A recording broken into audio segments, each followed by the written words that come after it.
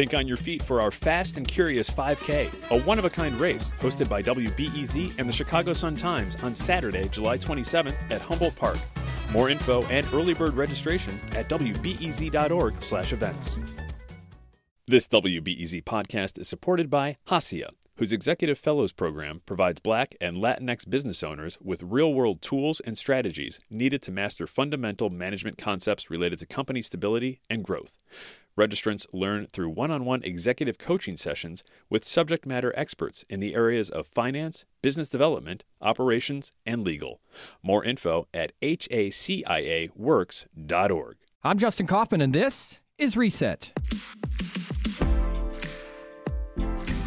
Well, there were warnings. The best advice is to keep the bubble small. And warnings ignored. We just felt like, okay, well, it doesn't seem like it's getting any better, so, we might as well just try to just have a little bit of fun. There was cooking. Separate 2 eggs. Put them in a turkey. What you put in that turkey? And there was classic holiday table banter. You got the hen, the chicken, and the rooster. The rooster goes with the chicken. So who's having sex with the hen?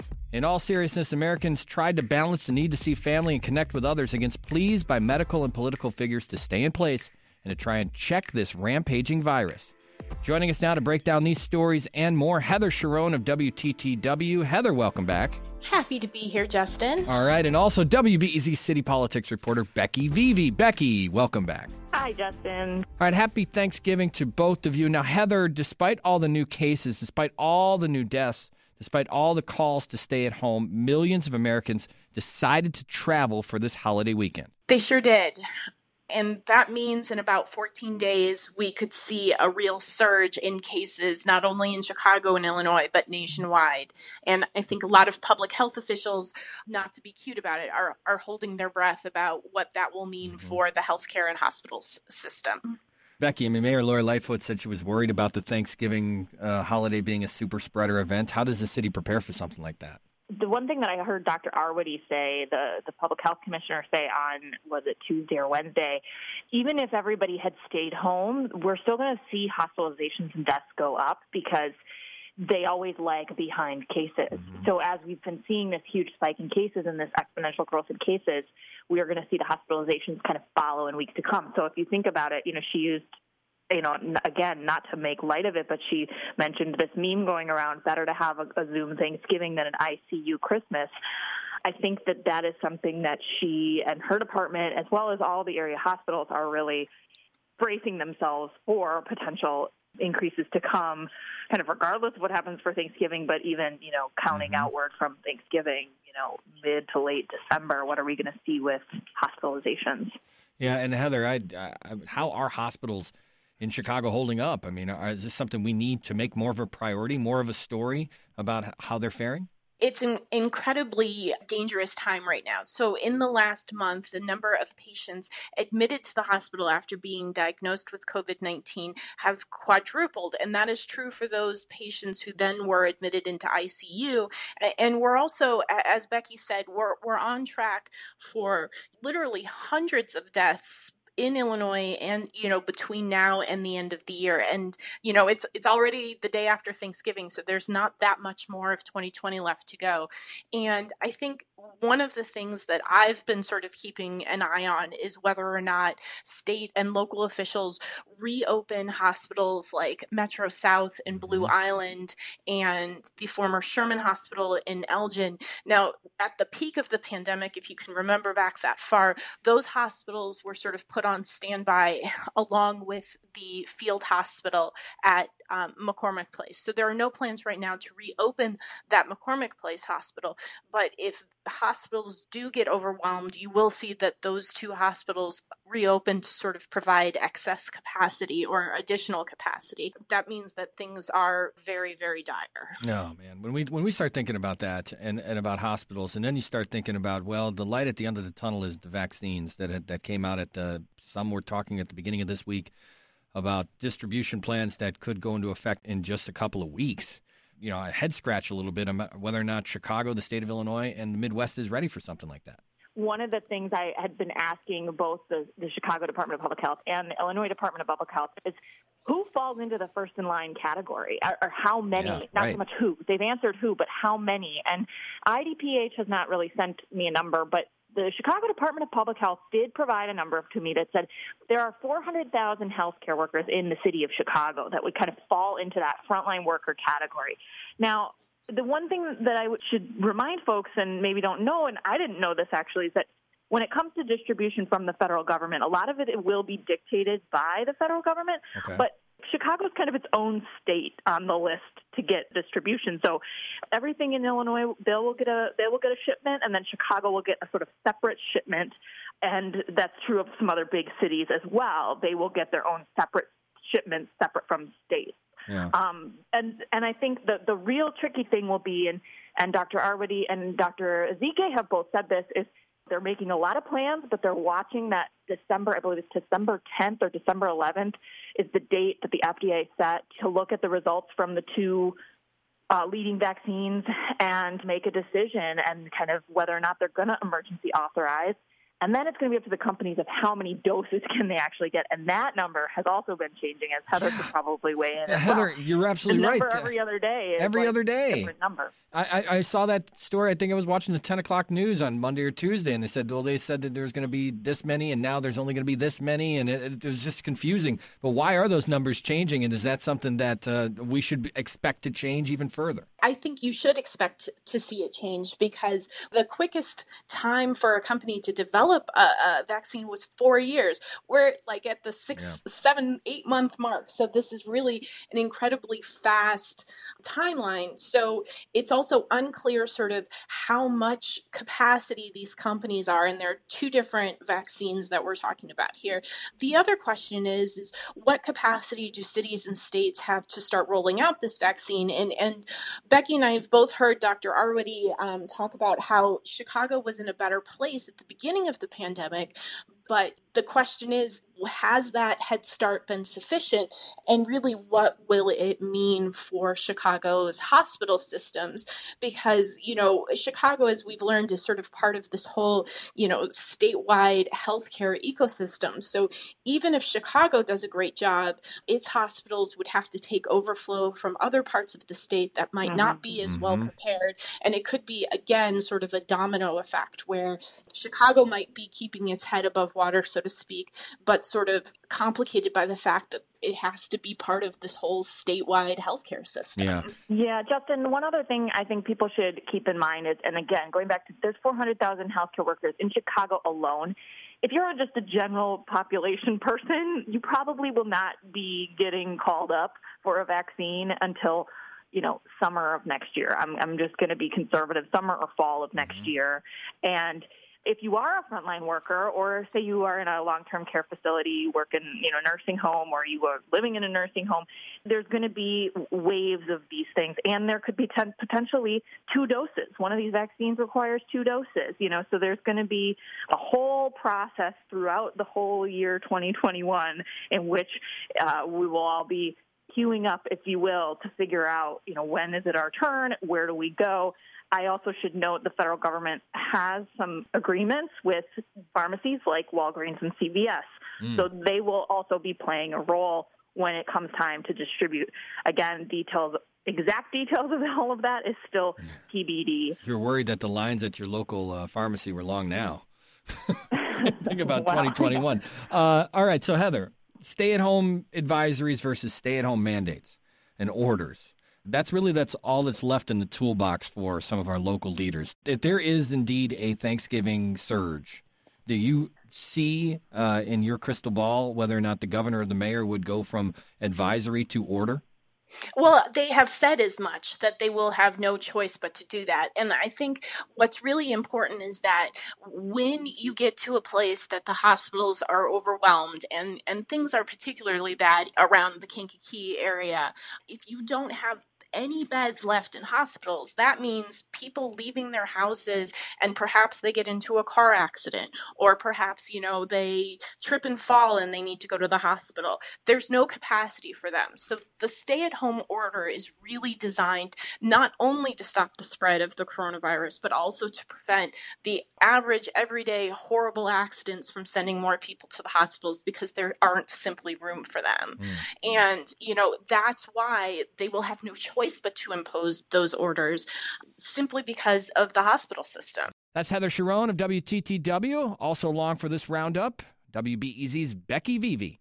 Well, COVID-19 may be dominating the news, but there were other big stories this week, including these. We've just passed a budget unlike any other in Chicago's history. It just made it. In a close vote by Chicago City Council standards, the aldermen passed Mayor Lightfoot's pandemic budget. The final vote, 29-11, and the property tax hike was approved with even one less vote. Don't give me crumbs and tell me it's cake. Ladies and gentlemen, we are becoming the next Detroit. Due to these achievements, I've decided to vote yes. I, unfortunately, stand to be counted as a no vote on this budget today. Separately, the Cook County budget was also approved today, this time unanimously. It cuts 500 vacant jobs and uses reserves to balance the Cook County budget. Don't give me crumbs and call it a cake. And that's a great Chicago political quote.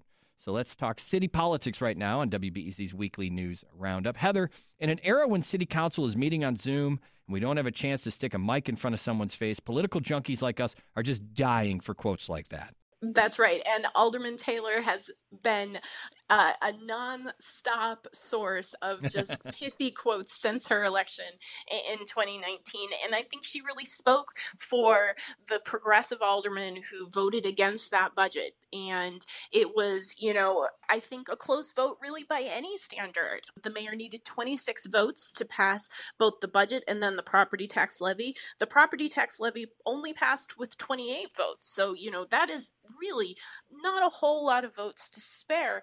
And I think along with a lot of other progressive aldermen, Alderman Taylor said that this budget just did not do enough to protect the most vulnerable Chicagoans, and particularly most of those most vulnerable Chicagoans are Black and Latino, and it was hard for a lot of aldermen to sort of vote yes, especially in the wake of just the massive Black Lives Matter protests this summer, and sort of a renewed acknowledgement that so much of the city is sort of still struggling to reverse the embedded systematic racism in the city.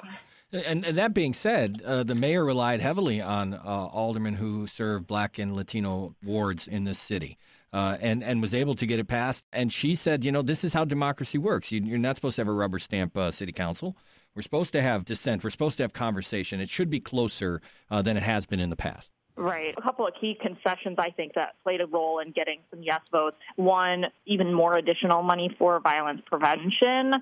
And then there was also an agreement, essentially, to do a pilot, not just co-responder model. People have been hearing about this 911 response when you send, right now, Chicago sends police to the scene, and they wanted to do this co-responder where they would send mental health professionals and police. And there were people, even on the far progressive side of things that were like, no, we need a model in which you only send a mental health response in certain cases where, police really are not necessary whatsoever. So she did commit to that and committed a little bit of funding there.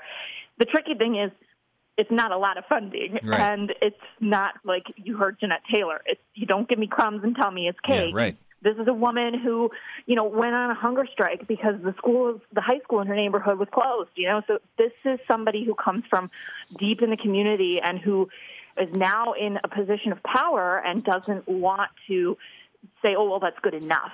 And I think there's a lot right now being made of the sort of split in the progressive caucus. We had people like Maria Haddon of Rogers Park and Andre Vasquez of the 40th Ward where Pat O'Connor used to reign. And they both voted yes, progressive caucus. We've been talking a lot about the split there. But as Heather mentioned, there was also a lot of people who voted against this that are typical Lightfoot area supporters, more wealthy, more white wards, home-owning wards on the far northwest and southwest sides.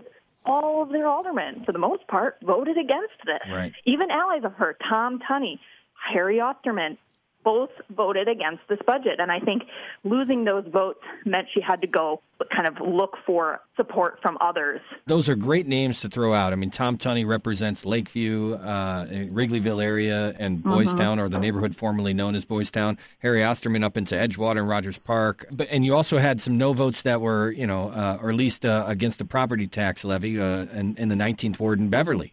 I love this stuff. I get so jacked up for it.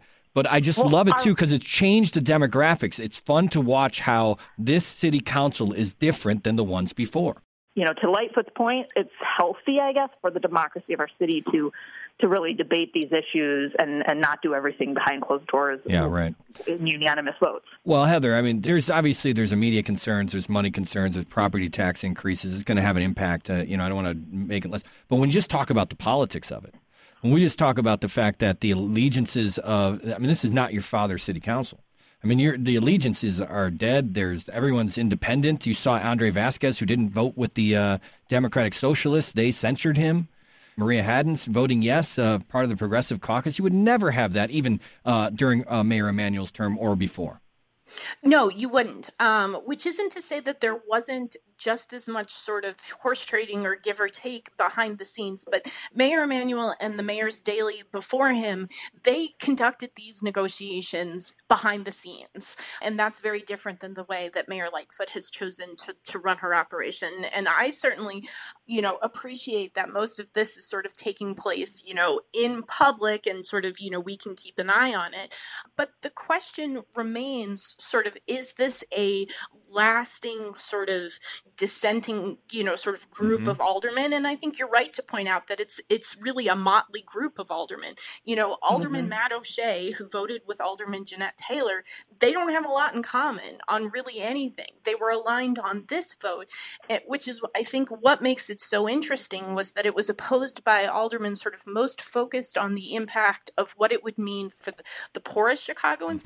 And you had aldermen who voted no because their wealthy, primarily white residents did not want to pay more in property taxes. And I don't know that there's an ability to sort of make sweeping sort of generalizations about what's going forward.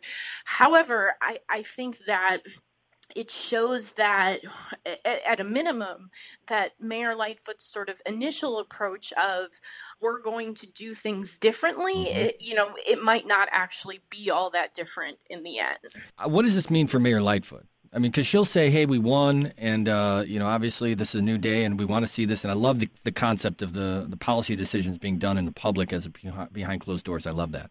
At the end of this process, where does Mayor Lightfoot stand? I think she would say, look, I governed to 26. That's what she said after the council meeting. I got 26 and we're moving on. But I think that the issue is that she campaigned in 2019 on sort of a new era in city government. And I think that she has repeatedly clashed with progressive aldermen and progressive groups, which means that she is certainly vulnerable to a re-election challenge from her left. And the question is, do voters on the more center-right sort of political alignment in Chicago, are they so angry in 2023 about this property tax hike that they find somebody else who's more centrist than she is? And, I think that Mayor Lightfoot has proven during her time in office to be not necessarily a progressive, but a reformer. And if we judge her on that basis, the fact of the matter is that she has not fulfilled her promise to end aldermanic prerogative, giving each alderman sort of the ability to sort of be a little mayor in his or her ward. And so that question becomes, where does she go from here? She only got 28 votes on the property tax hike. Are there 28 votes to reduce the power of the city council further? I don't think that is. And so what does she go to voters with in 2022 and 2023? I don't know that, she has figured out sort of how to figure out that balance, especially during a moment in Chicago politics when really the progressive movement is just so energized and descendant. Yeah.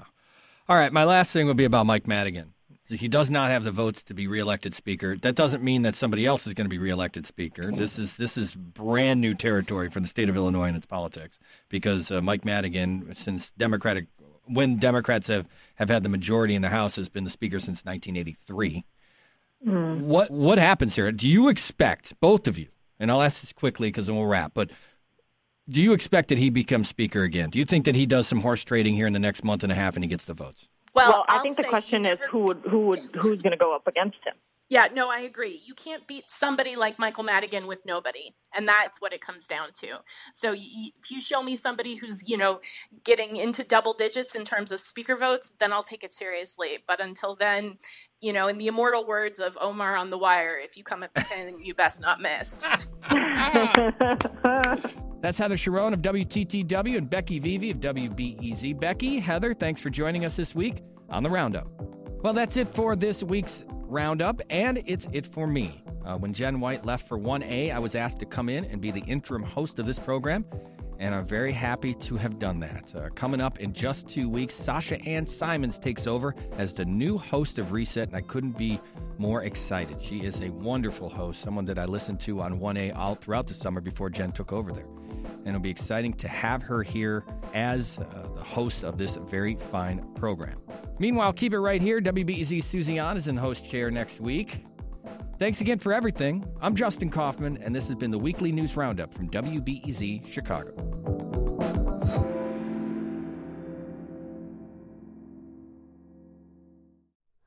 Hi, it's Terry Gross, the host of Fresh Air. We bring you in-depth, long-form interviews with actors, directors, musicians, authors, journalists, and more. Listen to our Peabody Award-winning Fresh Air podcast from WHYY and NPR.